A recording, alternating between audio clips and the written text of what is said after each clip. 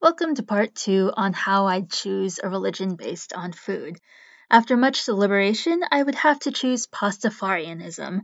Pastafarianism, also known as the Church of the Flying Spaghetti Monster, is a satirical religion meant to lampoon the idea of intelligent design, aka creationism.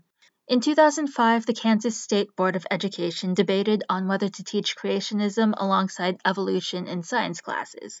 One Bobby Henderson sent a letter saying that if schools are to teach creationism, that the universe was deliberately created by a higher being, then they must be fair in teaching who the higher being might be.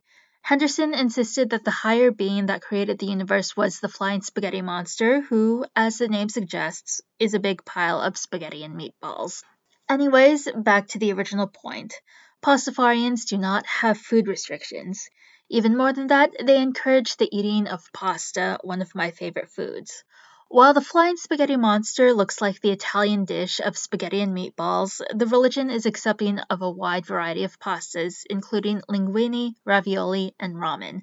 Beer is also a highly regarded drink within Pastafarianism, and followers are encouraged to give each other gifts of beer.